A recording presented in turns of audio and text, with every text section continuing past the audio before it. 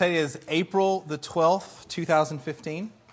We're going to start off in Acts chapter 2. Before we get there, the title of today's sermon is That All? Is that all?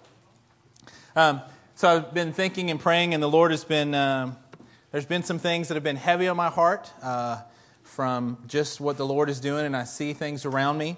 One of the things that kind of spurred me onto this thought this week was this. So we had a great Resurrection Sunday last Sunday. I know some of you were visiting family and doing a lot of different things. We had a lot of different things going on. But anytime we get to celebrate the resurrection of our true Savior is an incredible day. Hearts were touched, lives were changed, not only here but in many, many places, and we celebrate that. But as I was thinking this week, it was kind of like, well, is that it? So we're done for the year, right? We're done. We can just put it on cruise control for a while. We can sit back and relax because we had a great Resurrection Sunday. Well, obviously that's not how we're wired as a church. But that's not how we're supposed to be wired as believers. Not only our church, but this is not exactly, that's not it. Is this all? Is this all there is? I think you find a lot of people in Christianity today, the reason that we are searching after a lot of weirdness in the body of Christ is because they've said some quick little prayer, they've raised their hands and batted an eye at somebody up on a stage who's led them in a prayer, and they go, well, I guess that's it. We just mail in the rest of our lives, we mail in the rest of Christianity because that's it. That's not what we're about here at LCMF. We're about finding out all that God has for us. Let's turn to Acts chapter 2. This is kind of where we ended last week.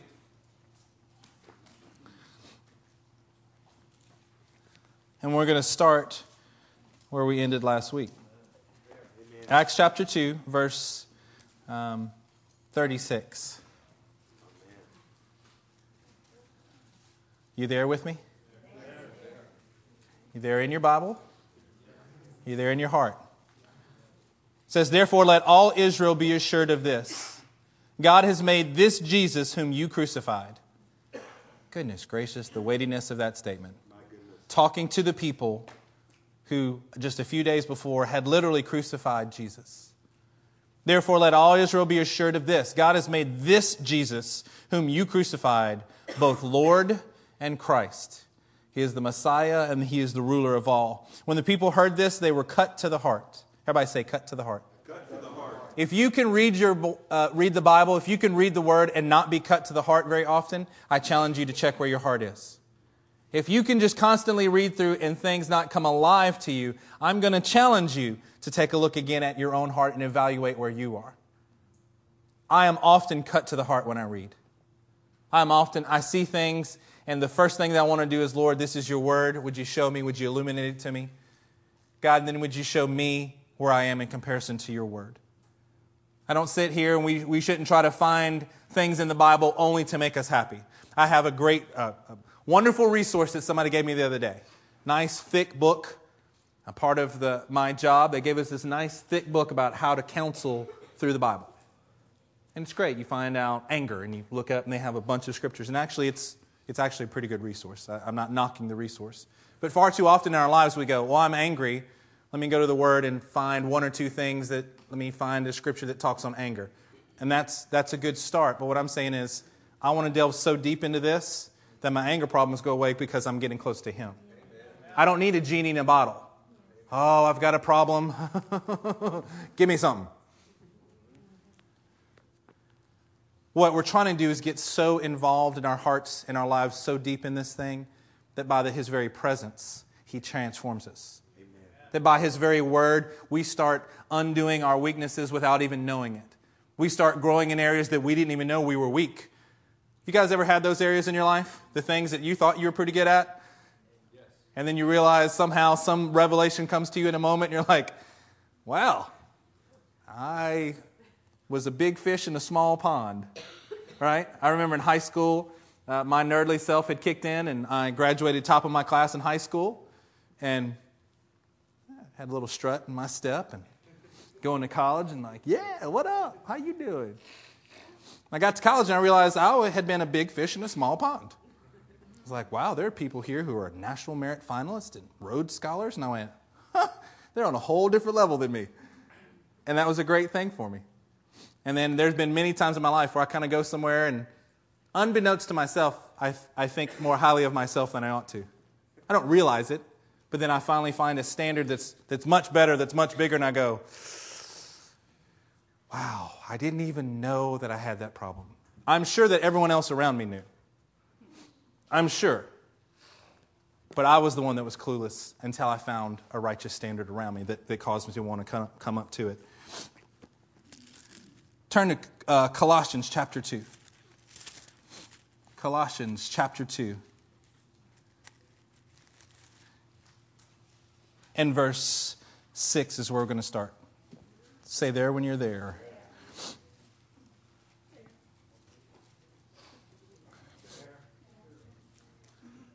Some of y'all say it in faith sometimes.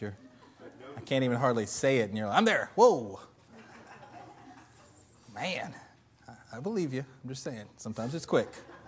Just saying. Verse 6. So then, just as you received Christ Jesus as Lord, continue to live in Him, rooted and built up in Him, strengthened in the faith as you were taught, and overflowing with thanksgiving, overflowing with thankfulness. If you just take a look at that one scripture right there, this gives you a lot to work on. If we've had a Resurrection Sunday, then this is kind of the next step.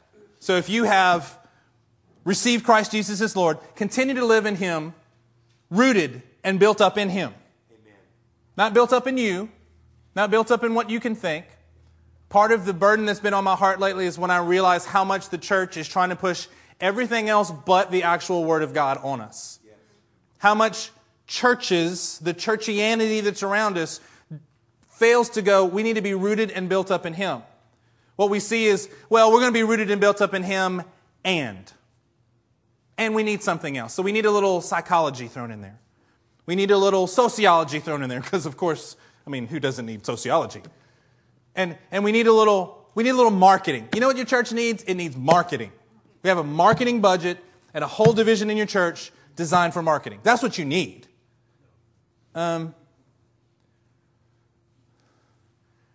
We can look at the Scripture and decide whether it's inspired or not. 2 Timothy 3:15 and 16. Right? Where we look at the Word of God and is what? It's alive. Why don't we just turn there? Keep your place in Colossians. 2 Timothy 3.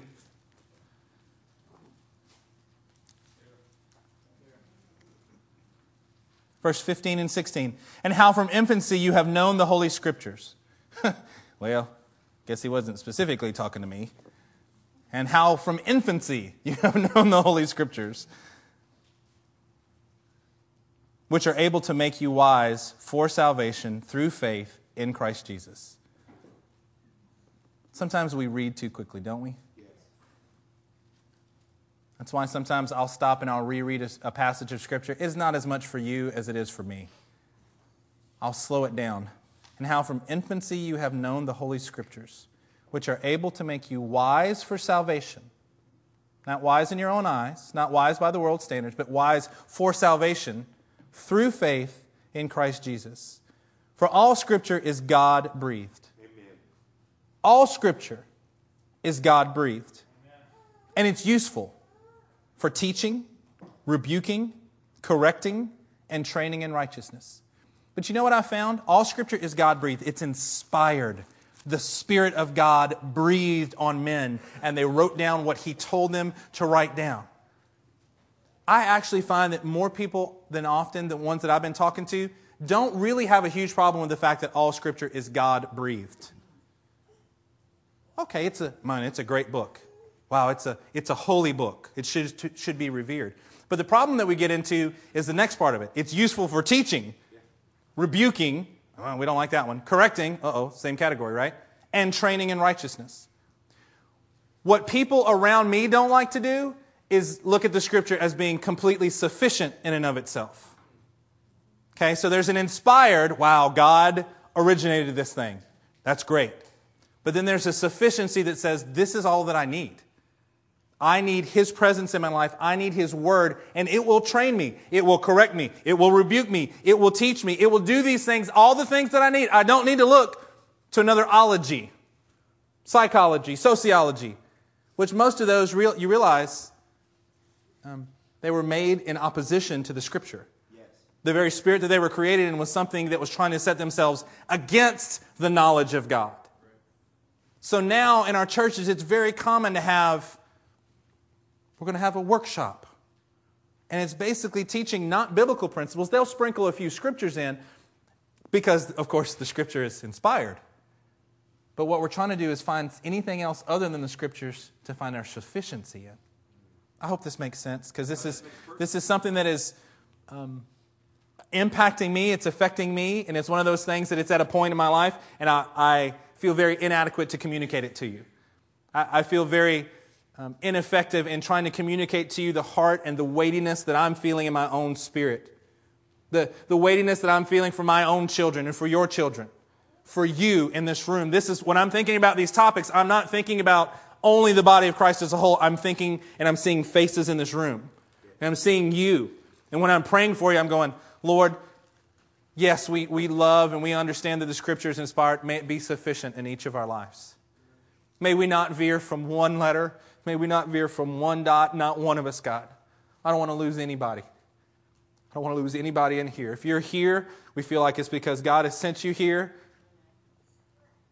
And those of us in leadership will pray and cry and bleed and sweat for you. Amen. Not because we have anything of value of our own, but we understand that there is a standard that we're going to be held to as it relates to us communicating to you. I have to answer. I have to answer to a very righteous God who sees all and knows all. When we're looking at this Scripture, I want you to understand that it is inspired, but I want you to also put into practice the fact that it is sufficient in your life. If you need an answer, you can go here. And we've said that for so many years. I mean, you can, my parents, I'm sure heard sermons that were similar to that. The Bible's got all the answers you need, but how do we live? Where do you go to correct your thoughts? Where do you go to see if you even need to correct your thoughts? Do we presume that we're right most of the time, and so we'll just sprinkle a little Jesus in our life? We'll just add Him. I'm from Louisiana. We add Tony's Chachere's to everything. Yes. And the whole church said, Amen. If you hadn't added it, we'll indoctrinate you into that as well. We add it. We don't add Jesus to our lives, though. We don't sprinkle a little Scripture in so that we feel better about what's going on. We are rooted and we build ourselves up in this most holy faith by delving into where God is. Amen. By counting this as a precious, precious thing. This is a 20-year-old Bible. I've been thinking about it. I need to get one that's better so I have little tiny margins here. I can't write anything in it. I'm like, I need to get another one. But I'm having a hard time of thinking about not having this one in my hand. Yes. I went and visited some of our India team. They were at Inks Lake just kind of getting away. And I went and visited, and we just randomly were talking, and it's kind of like, hey, where's that Scripture? I was like, oh, it's whatever it was. And I was off by, like, it was the chapter before. And I went, oh, that's right, because it's on this page. And it was right above, like, in my mind, I can see where it is on the page. I'm going, oh, yeah, you're right. I was thinking 6 because that was the big number on the page. It was right before that. Oh, well. I mean, there's something about this that I treasure. Amen. There's something about this that is incredible. I heard of a story of a man who collected Bibles, loves the antiquity of certain things. And there was one particular Bible that he had that was literally, the tops of the pages were stained with blood. Wow. The men who had literally given their lives, these martyrs that were there, and their murderers decided that to be a reminder, they wanted them to keep the Bible so that everyone would associate, this is going to cost you your life. It makes me want to weep, and it makes me want to say that my Bible should be stained with blood. Amen. Not in some self-harmful way. It costs people. It costs many lives and many, many Many, many amounts of blood have been spilled to get this to me. Yes. How can I not count it as one of my most precious things that I possess? How can I not count it and voraciously get into this word?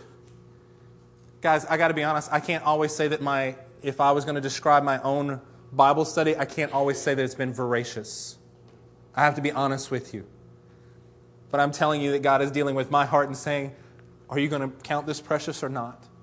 Not because someone else has got into it and shared something with me. Thank God that we're in a church like that. Thank God that anywhere you turn, anybody I go to, I can find, hey, what's a good scripture you've been reading, Baj? And he can open up the word and I would learn something. Hey, Brent, what you been learning? And I know that Brent would have a word. This is great. I can't let Brent study and me not. I can't let Baj have a word and me not. Not because I'm in competition, because this is so precious. How can I not? I have an obligation to give my life for it. Amen. I have an obligation to build my life upon it. I have an obligation to do exactly what it says and nothing else, nothing more, nothing less. I can't help but do exactly what it's saying. And when I find and I read something and I see that I am not right, I don't ask and look for another scripture. I just say, Lord, please help me to close that gap between what your word says and where I am. Wow. Amen. I have no other choice.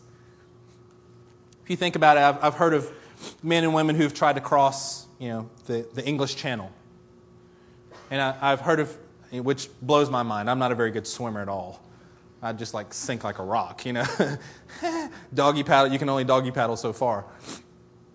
But if you think about it, at some point, once you get to the halfway point, it's really easier for you to just keep going. Right? It's just as far to go back as it is to keep going forward. I've kind of reached that point, I feel like, in my life with Christianity.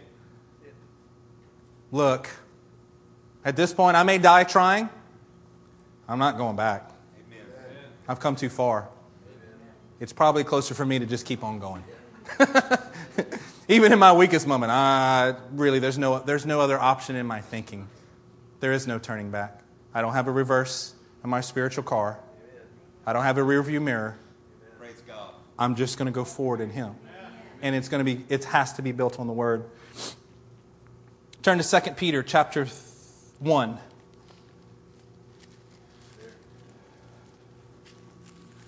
Second Peter chapter 1. I would apologize for the fact that I tear up so much, except for the fact that it is not anything that I contrive or do to be manipulative in any way. It is my heart before a living God. I'm not embarrassed by it. I used to be. It used to bother me, and so I would say self-deprecating things. And the truth is, I probably need to be that way more. I probably need to allow God to break me in front of everyone more, not less.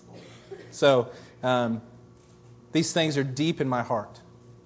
These things are deep in my heart, not only for me and for my family, but for you as well. I hope you understand. If God is calling me, what I presume is that He's also calling you to do the same thing. What I'm presuming is that when anyone shares up here and has an honor to serve by washing your feet through the water of the Word here, I'm going to presume that if God is doing something in Alex, that it is motivation for me to do the same. If God is teaching him something, then I want to be a good student and I want to learn the same lesson, because that's part of what the body is here for. 2 Peter chapter 1, verse 3 says this: His divine power has given us everything we need. Everybody say everything. Everything. So that either His word is sufficient or it is not. Either His word is inspired and sufficient or it's not. Either the Scripture says His divine power has given us everything we need for life and godliness. So either His word is true or it's not. If I can't be godly, it's not His problem. It's not His fault. His divine power has given us, not just me, but He has given us everything we need for life and godliness through our knowledge of Him who has called us. How did He call us? By His own glory and goodness. Through these, He has given us His very great and precious promises. Hallelujah. If you have forgotten how precious His promises are, if a Bible is another book that you throw around in the back of your car, I'm going to challenge you. Not for the sacredness of the pages, but for the sacredness of the document that was given to us by blood. Amen. I'm going to encourage you to step it up. I'm going to encourage you to reconsider the own position in your heart. If you are not voracious with your own Bible study, like me, shame on us. If you can go through periods of time and you don't crave the Word of God, shame on us. We should do better, and we all know it. Through these He has given us His very great and precious promises, so that through them you may participate in the divine nature. You can't participate in the divine nature unless you have the very great and precious promises. You can't do this on your own. And escape the corruption in the world caused by evil desires. Wow. I love it when in a single verse or two you can really encapsulate and give you enough that you can live by. With the Word of God, it's so difficult. Well, it's probably because it's veiled in your heart. Because Christ hasn't become real to you. When Christ becomes real, His Word becomes alive. That's pretty straightforward, isn't it? So that you can participate in the divine nature and escape the corruption in the world caused by evil desires. For this very reason, make every effort. You want to know another practical thing? Here you go. To add to your faith, goodness. So it's not just faith, huh? There's some works. Yep. Very next word, goodness. And to goodness, knowledge. And to knowledge, self-control. And to self-control, perseverance. And to perseverance, godliness. And to godliness, brotherly kindness. And to brotherly kindness, love. For if you possess these qualities in increasing measure, they will keep you from being ineffective and unproductive. I cannot stand the words ineffective and unproductive when they relate to my life. It took me years to be able to relax on a vacation. And I still am not particularly grand at it. My wife is like, let's go to vacation. I'm like, well, here's my thought. Besides, I'm a cheapskate and didn't want to spend money. Second thought was, do you know how much work I have to do beforehand to get ready? And then how much work I'm going to have to do when I get back because of what I didn't and couldn't on the front end. So my brain is, I don't want to be ineffective and unproductive.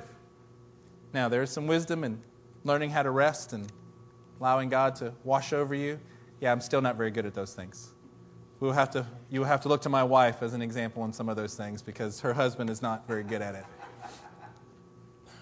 But if you possess these qualities in increasing measure, everybody say increasing measure. Increasing measure. The idea isn't that just you can check these off a list.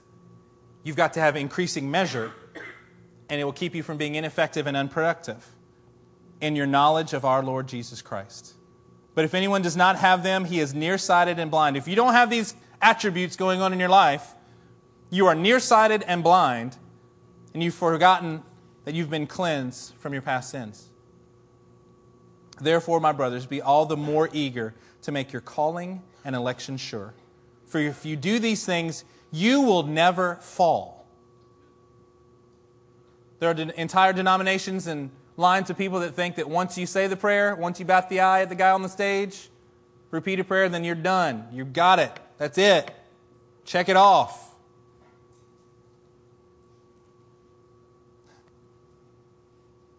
For if you do these things, you will never fall. There's a doing that has to come that proves that our believing is genuine. And you will receive a rich welcome into the eternal kingdom of our Lord and Savior Jesus Christ. Let's turn to Psalms chapter 19. We're going to camp out here for a few minutes. Psalms chapter 19.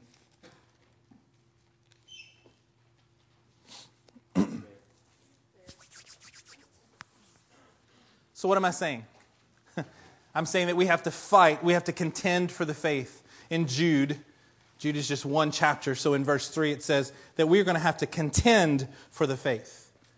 There's a battle that has to go on in our own hearts and to convince those around us, to allow for God to reach them as well. We have to do certain things.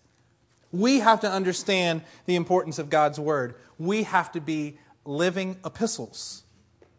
We have to show people that what we believe is actually inspired from heaven. In Psalms 19 and starting in verse 7, it says this. The law of the Lord is perfect, reviving the soul.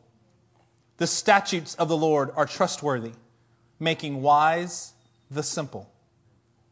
The precepts of the Lord are right, giving joy to the heart. The commands of the Lord are radiant, giving light to the eyes.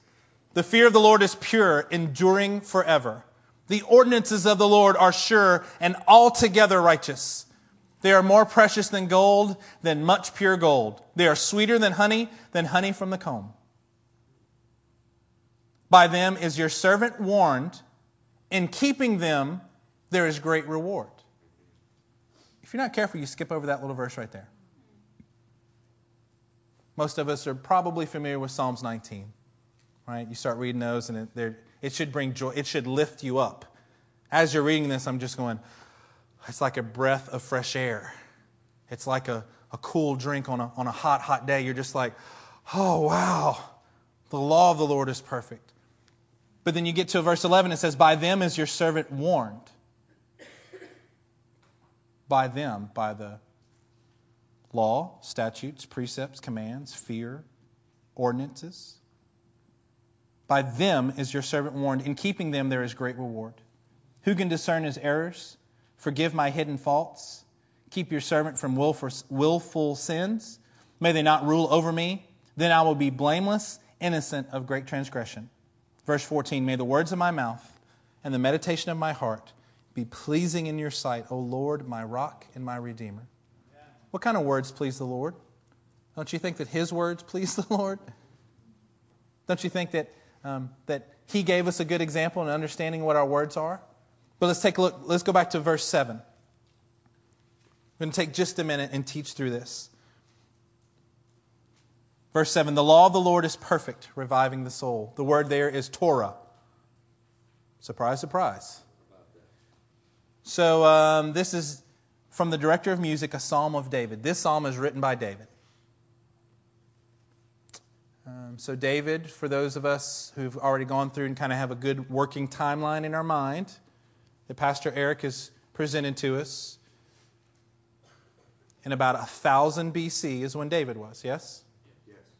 Okay, that should be very, very familiar to us about the timing. So David is in 1000 BC, and he's saying the law of the Lord is perfect.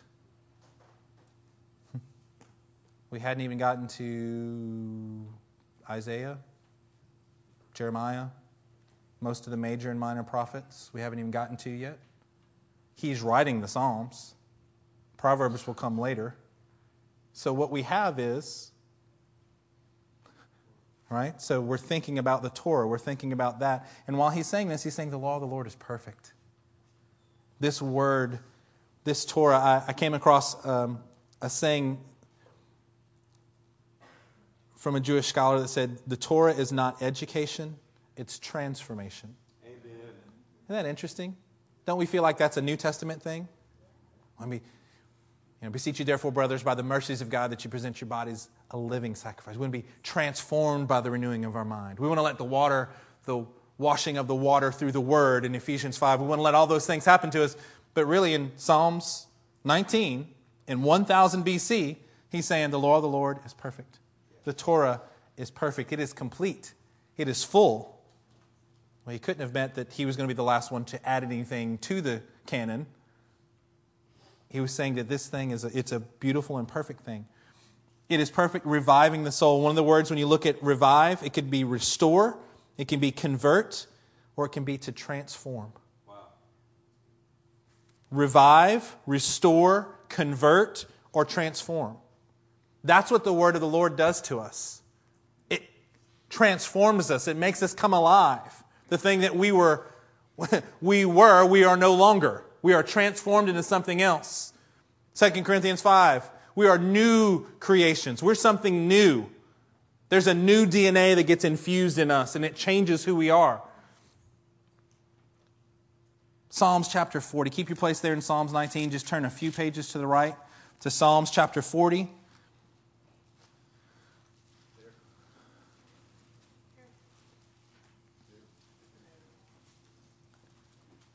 Verse 1.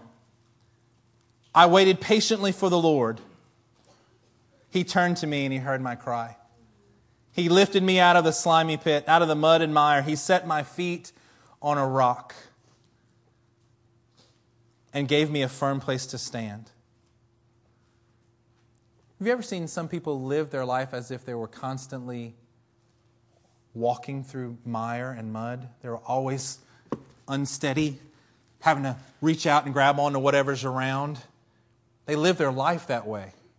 The Word of God, He set my feet on a rock and gave me a firm place to stand. You can become immovable.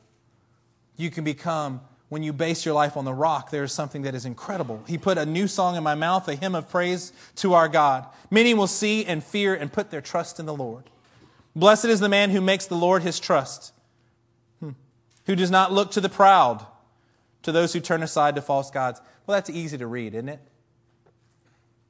Blessed is the man who makes the Lord his trust. If I told you how much money I've made this last year, you would laugh at me. Or maybe have great pity. That's why I'm not going to tell you the number. You would feel that I am asking you to do something for me that I am not asking for you to do. It's laughable. It is absolutely laughable. And this has been one of the best years of our lives. We've gotten to go multiple times to Mexico and Romania on a mission trip. We've done everything that we've ever needed to do. We have not lacked, not one day. I'm just about starting to figure out in my life how to put my trust completely in Him. Amen. I could have said that before, but then there's a great deal of anxiety. I can encourage you. There's no anxiety. Because it's not even a sacrifice. It is my joy. It is my gift to Him. If I could make less, I would. I'm not worried about it. I can't make much less. It's actually kind of difficult at this point. And I say that with joy. Blessed is the man who makes the Lord his trust, who does not look to the proud, to those who turn aside to false gods. Who do we look to? I know who we're supposed to look to. I know what the answer is supposed to be. But who do you look to? Who do you look to in your financial matters in your life? Do you look to the proud? Do you look to those who are trying to raise up false gods?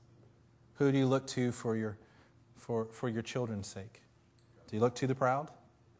Do you look to someone else? Where are we looking? Where do we have our eyes affixed? Many, O Lord, my God, are the wonders you have done. Goodness gracious. We should all be able to have a list that is a mile long. Many, O Lord, are the wonders you have done. The things you planned for us, no one can recount to you. Were I to speak and tell of them, they would be too many to declare. Sacrifice and offering you did not desire, but my ears you have pierced. In Exodus 21, we're not going to turn there, but it talks about how if you were a slave, if you were in slavery, and you were about to be released, you could decide, no, I want to stay here with this family. I've actually fallen in love with this family, and I volunteer in tribute. I volunteer to come up before this, and I'm going to stay here. So this is how they would do it. They'd back you up to a door, and they would take and pierce your ear with an awl so that you were forever marked as one that said, I chose to stay here and serve this family because it's my joy. It's no longer my obligation. It is now my joy, and I choose it for the rest of my life. I don't want to get out of this. So when he's looking here and saying, sacrifice and offering you didn't desire, but my ears you have pierced. I've been marked as one that says, I'm going to serve this family for the rest of my life. There is no going back. Burnt offerings and sin offerings you did not require. Then I said, here I am, I have come. It is written about me in the scroll. I desire to do your will, O my God. Your law is within my heart. Wow. Your law is within my heart. Isn't that great? The law is no longer written on stone tablets, but God has desired to write His law upon our hearts. I proclaim righteousness in the great assembly. I do not seal my lips, as you know, O Lord. I do not hide your righteousness in my heart. Wow. I thought Christianity was supposed to be a personal matter. Yeah. Don't look to the wrong people. Don't look to the proud to figure out how you're supposed to do this thing. I proclaim righteousness in the great assembly. I do not seal my lips. I do not hide your righteousness in my heart. I speak of your faithfulness and salvation. I do not conceal your love and your truth from the great assembly. Turn back to Psalms 19. The law of the Lord is perfect. It revives the soul. If you have a soul that needs reviving, then you need to look to the law of the Lord. The statutes of the Lord are trustworthy, making wise the simple. Making wise the simple.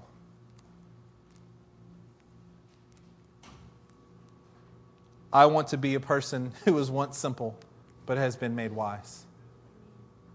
Just the simplicity of what some people come with. In Psalms, hold your place there in 19 and turn just over a few pages to Psalms 25. Psalm 25. Verse 1, To you, O Lord, I lift up my soul. In you I trust, O my God.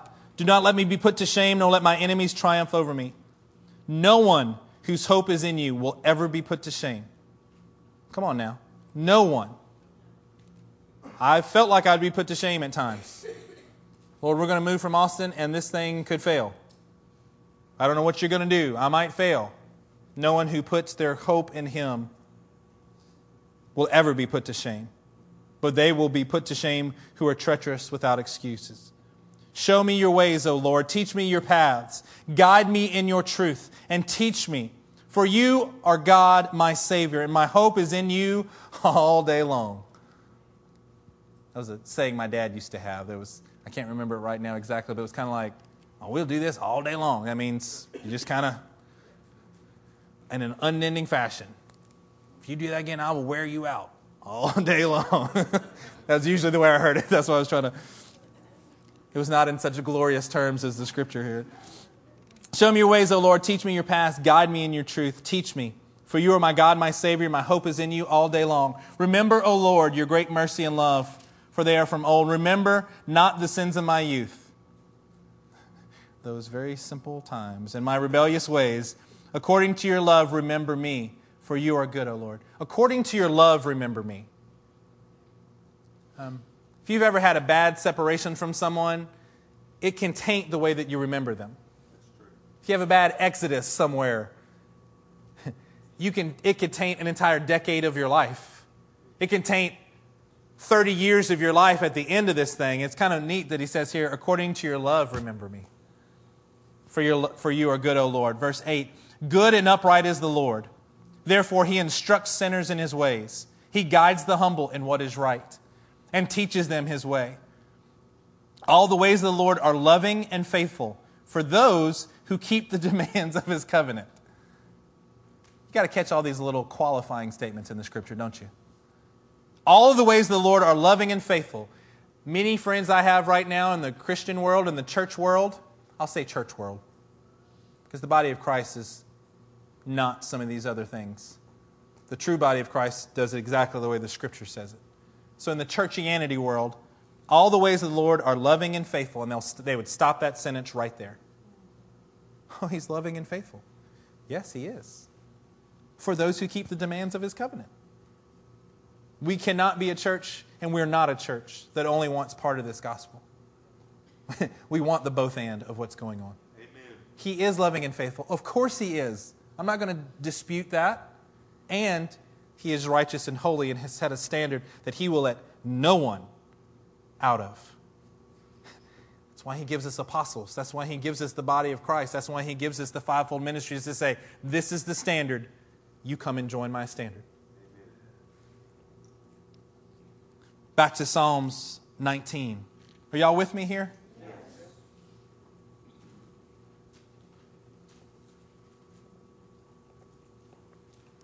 Verse 8.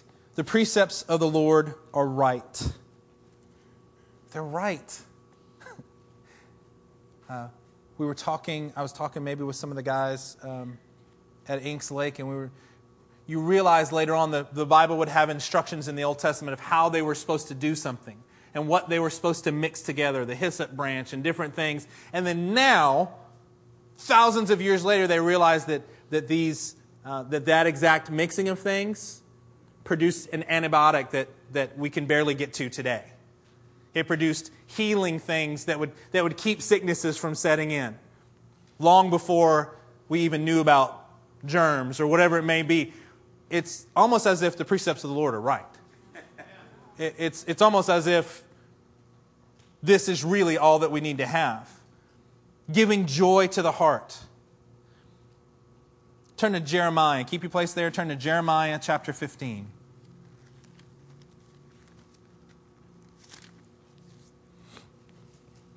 Jeremiah chapter 15.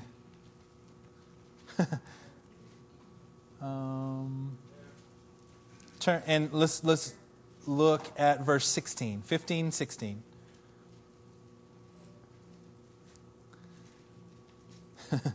I love the way it says this. When your words came, I ate them. They were my joy and my heart's delight. We know enough to know that even as children, sometimes the children would be in the Jewish culture would be given a scroll to eat, dipped in honey. You know what they were supposed to know? The Word of God you're supposed to get in you, and it's always sweet. Just part of the culture. I love that. So when he says this, when your words came, I ate them. I ate them up. They were my joy and my heart's delight. Come on, I hope that's the way you feel when you get in the Word of God. It's my joy.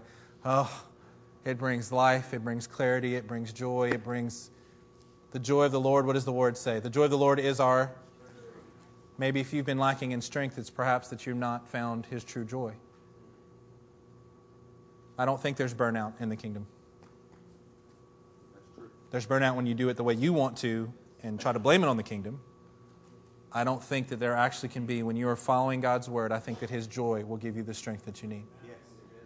Amen. When I run out of strength, I realize that I'm not walking in His joy. Perhaps I've assigned myself certain things that He has not assigned me. And that's what causes me to feel wearied beyond belief. Back to Psalms 19. The precepts of the Lord are right. They give joy to the heart. Man, this is a serious-minded church, and got a lot of joyful people around this place. I like it. The commands of the Lord are radiant. Everybody say radiant. Radiant. The commands of the Lord are radiant. They give light to the eyes.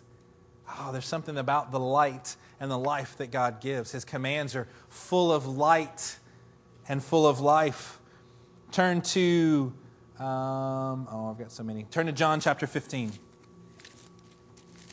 John chapter 15.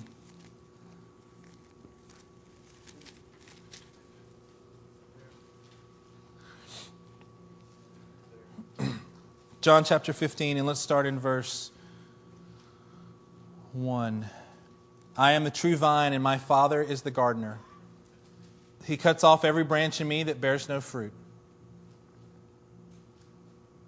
Even that right there would not relate to so many teachings that go on nowadays. He prunes in me.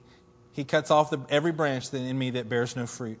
While every branch that does bear fruit, He prunes so that it will be even more fruitful. There's going to be a cutting away. Whether it's to cut the branch off because it's completely unproductive or to prune it, either way, there's got to be things taking away from our lives. There's got to be a circumcision of the heart that takes place, not of the flesh, but of the heart that removes the fleshly desires from us. You are already clean because of the word I have spoken to you. Remain in me and I will remain in you. No branch can bear fruit by itself. Duh. Right? No branch. Just have a branch over there. No branch can bear fruit by itself. It must remain in the vine. Neither can you bear fruit unless you remain in me. Back to Psalms. Let's review. The law of the Lord is perfect, reviving the soul. The statutes of the Lord are trustworthy, making wise the simple. What was it said of the disciples? These were unschooled. These were unlearned men. Are you kidding me? These guys are the ones that Jesus entrusted the kingdom to? These jokers? These 3D people that David picked up? The disgruntled, the deaded, and the discouraged? These are the ones that God will use? Yeah, about every time. The law of the Lord is perfect, reviving the soul. The statutes of the Lord are trustworthy, making wise the simple. It doesn't just say smart. It says making wise the simple. The precepts of the Lord are right, giving joy to the heart. The commands of the Lord are radiant, giving light to the eyes. Obviously, we're talking about the Word. Let's Just take a look at what it says. Your soul should be revived. You should be wise instead of simple. You should have joy in your heart, and your eyes should be full of light. Wow. How are you doing against that? Against that standard, rather. This is the standard for a believer. My soul should be revived. I should be wise and not simple. I should have joy in my heart. I should have light in my eyes. Wow. Verse 9, the fear of the Lord is pure, enduring forever. Turn to Mark chapter 13.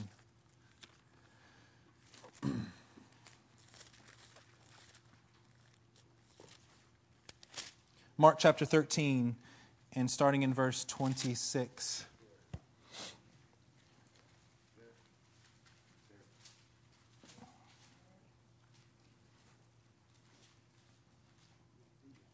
At that time men will see the Son of Man coming in clouds with great power and glory. And He will send His angels and gather His elect from the four winds, from all over the earth, right? From the ends of the earth to the ends of the heavens.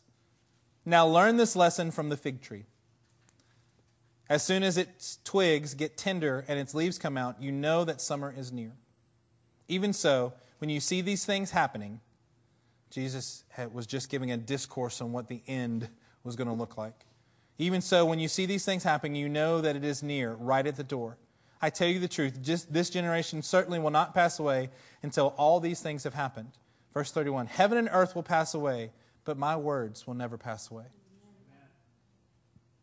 If He has said it here and instructed it to be so, it will be so.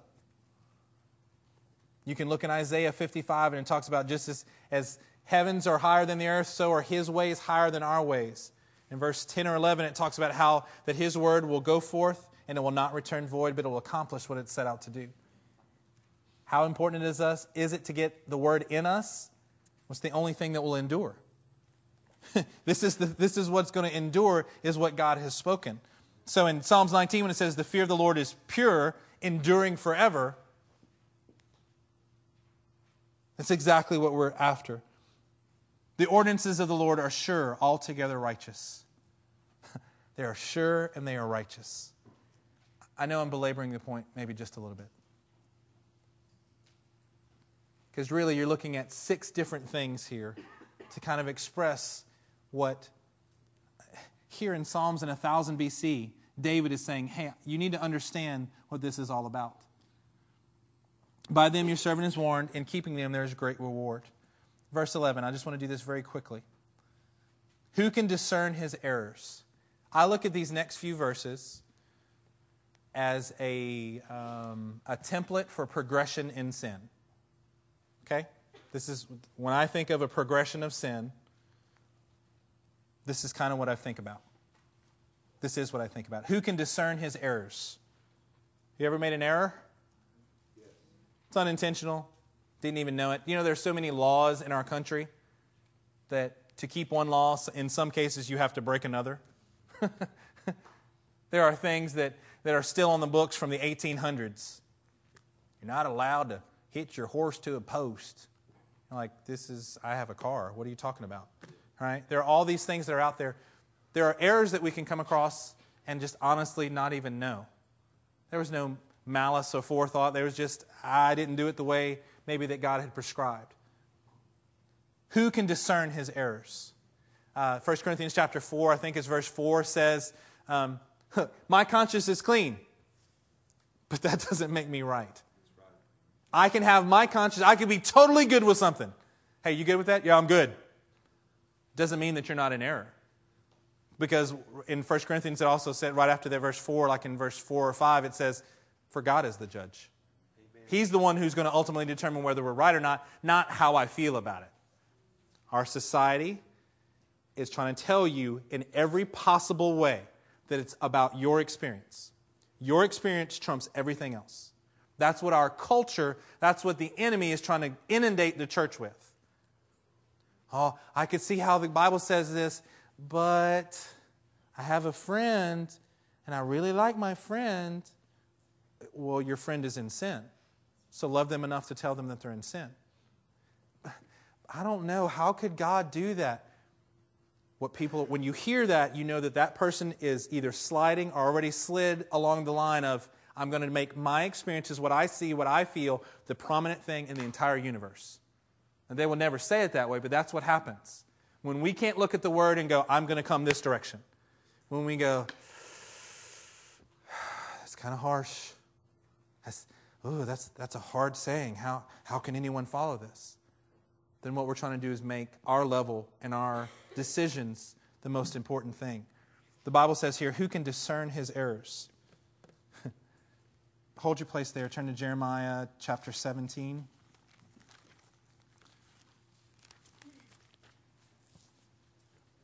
Jeremiah chapter 17, verse 5.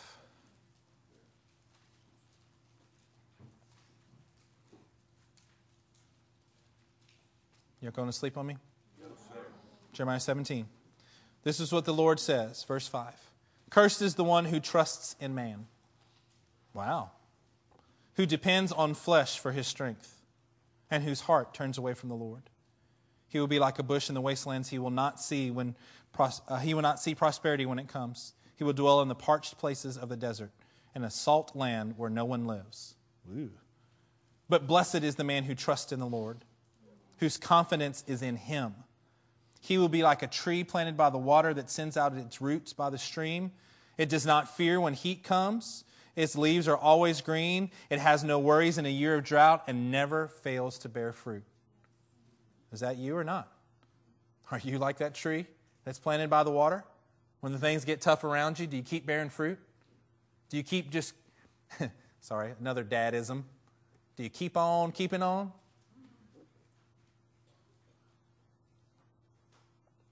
Verse 9, the heart is deceitful above all things. Isn't that interesting? We're just rattling right along and have no worries in a year of drought and never fails to bear fruit. The heart is deceitful above all things and beyond cure. Who can understand it? Verse 10, here's what I was trying to get to. I, the Lord, search the heart and examine the mind to reward a man according to his conduct, according to what his deeds deserve. Isn't it neat? God, He's saying, I'm the one that judges because I want to reward you. In this context, the Lord searches the heart and examines the mind to reward a man. I want the Lord to be able to reward me. I want my actions and life to prove out that He is above all in my life. Psalms 19:12, who can discern his errors? I think the progression goes because the next thing says, forgive my hidden faults. What do you have to do for something to be hidden? You have to know that it's there and you have to go hide it. I think, and I would argue that we're no longer in an error capacity where it was a mistake. Okay, I'll go ahead and fix that. Forgive my hidden faults. Now I know I'm wrong, and I want to push you back, and I want to keep that thing. I'm actually going to begin to hold on to my sin.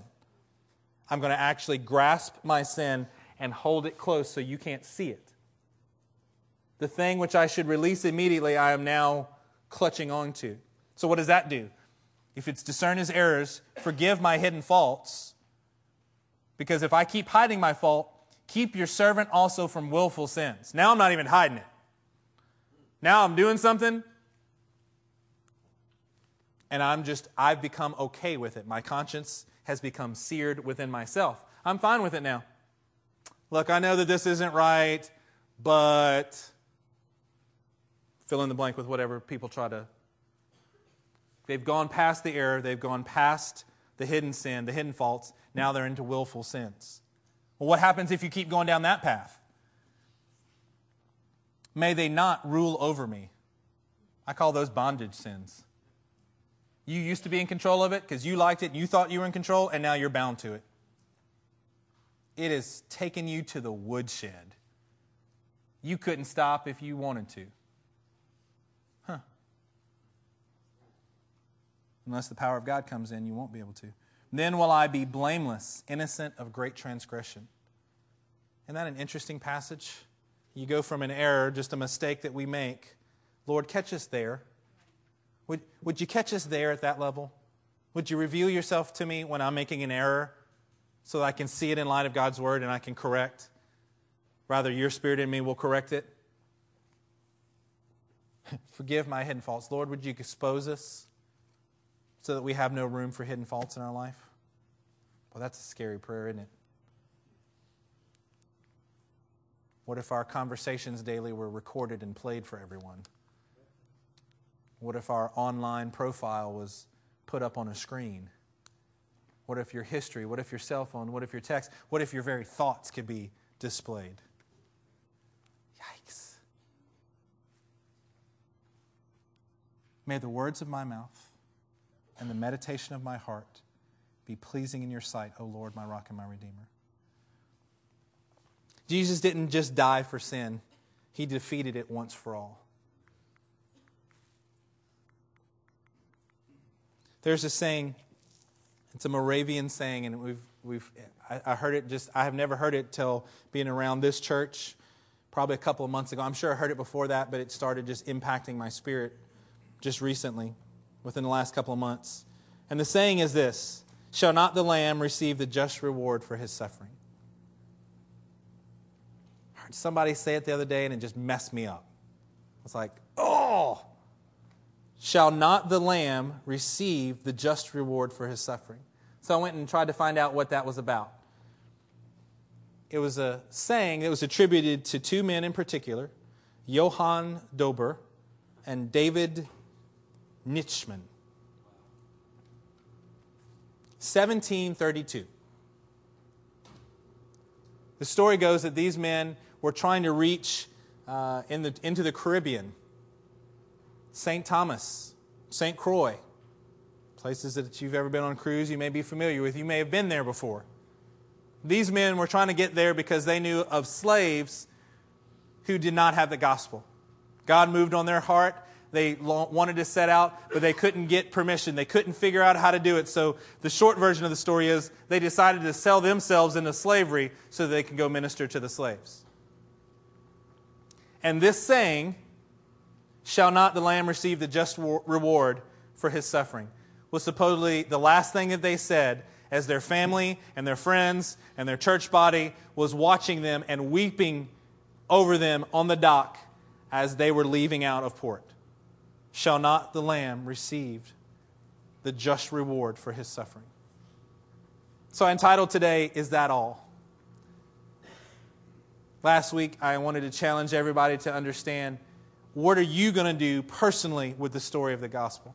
What are you going to personally do with the fact that Jesus died on the cross?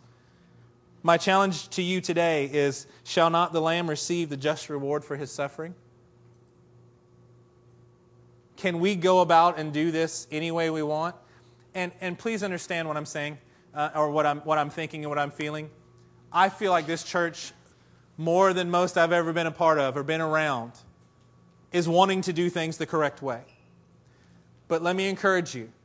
What I can't shake is the fact that this is what I feel like I was supposed to present to you today. Amen. It was more teaching than preaching for part of it, yes. And I believe that this is a word for us. If you leave it for the them, if you leave it for someone else next to you, then you miss the opportunity that God is trying to speak to your heart.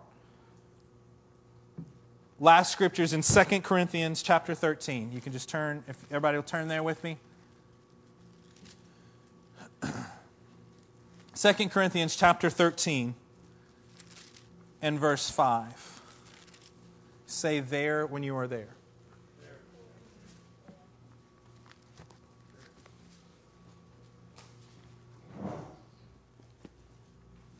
2 Corinthians chapter 13, verse 5 says this: examine yourselves to see whether you are in the faith. Test yourselves. Do you not realize that Christ Jesus is in you, unless, of course, you fail the test? Wait, what are you talking about, Wade? I'm saying that there is a standard here that we all have to come up to. The Bible says to examine ourselves to see whether I'm in the faith or not. And this is the word is called an iterative process. It's an iterative process. You do it, and then you do it again. And then you do it again. And then you do it again. You keep just going back and forth, back and forth. I live Then I examine my life to see if I'm in the faith. And then I do something else, then I examine my life to see if I'm in the faith. And then I keep going back to the mirror of God's Word, to the light of His Word that is supposed to produce life in me. And if I can look and I'm not wise instead of simple, if I'm not having my soul revived, if I'm not these things, I can look in almost any chapter, in almost any book in the Bible, on any day and go, this is the standard. Am I this? If it's the bad example, I go, am I more like this than I want to admit? If it's the story of the rich young ruler and I think I'm something else other than the rich young ruler, maybe I've missed it.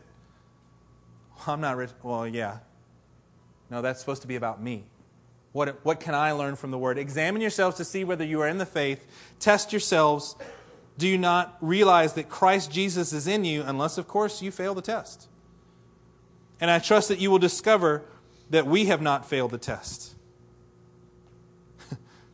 The picture there is of Paul saying, look, we've set a standard here. We've set a standard, and then we all have to come up to it.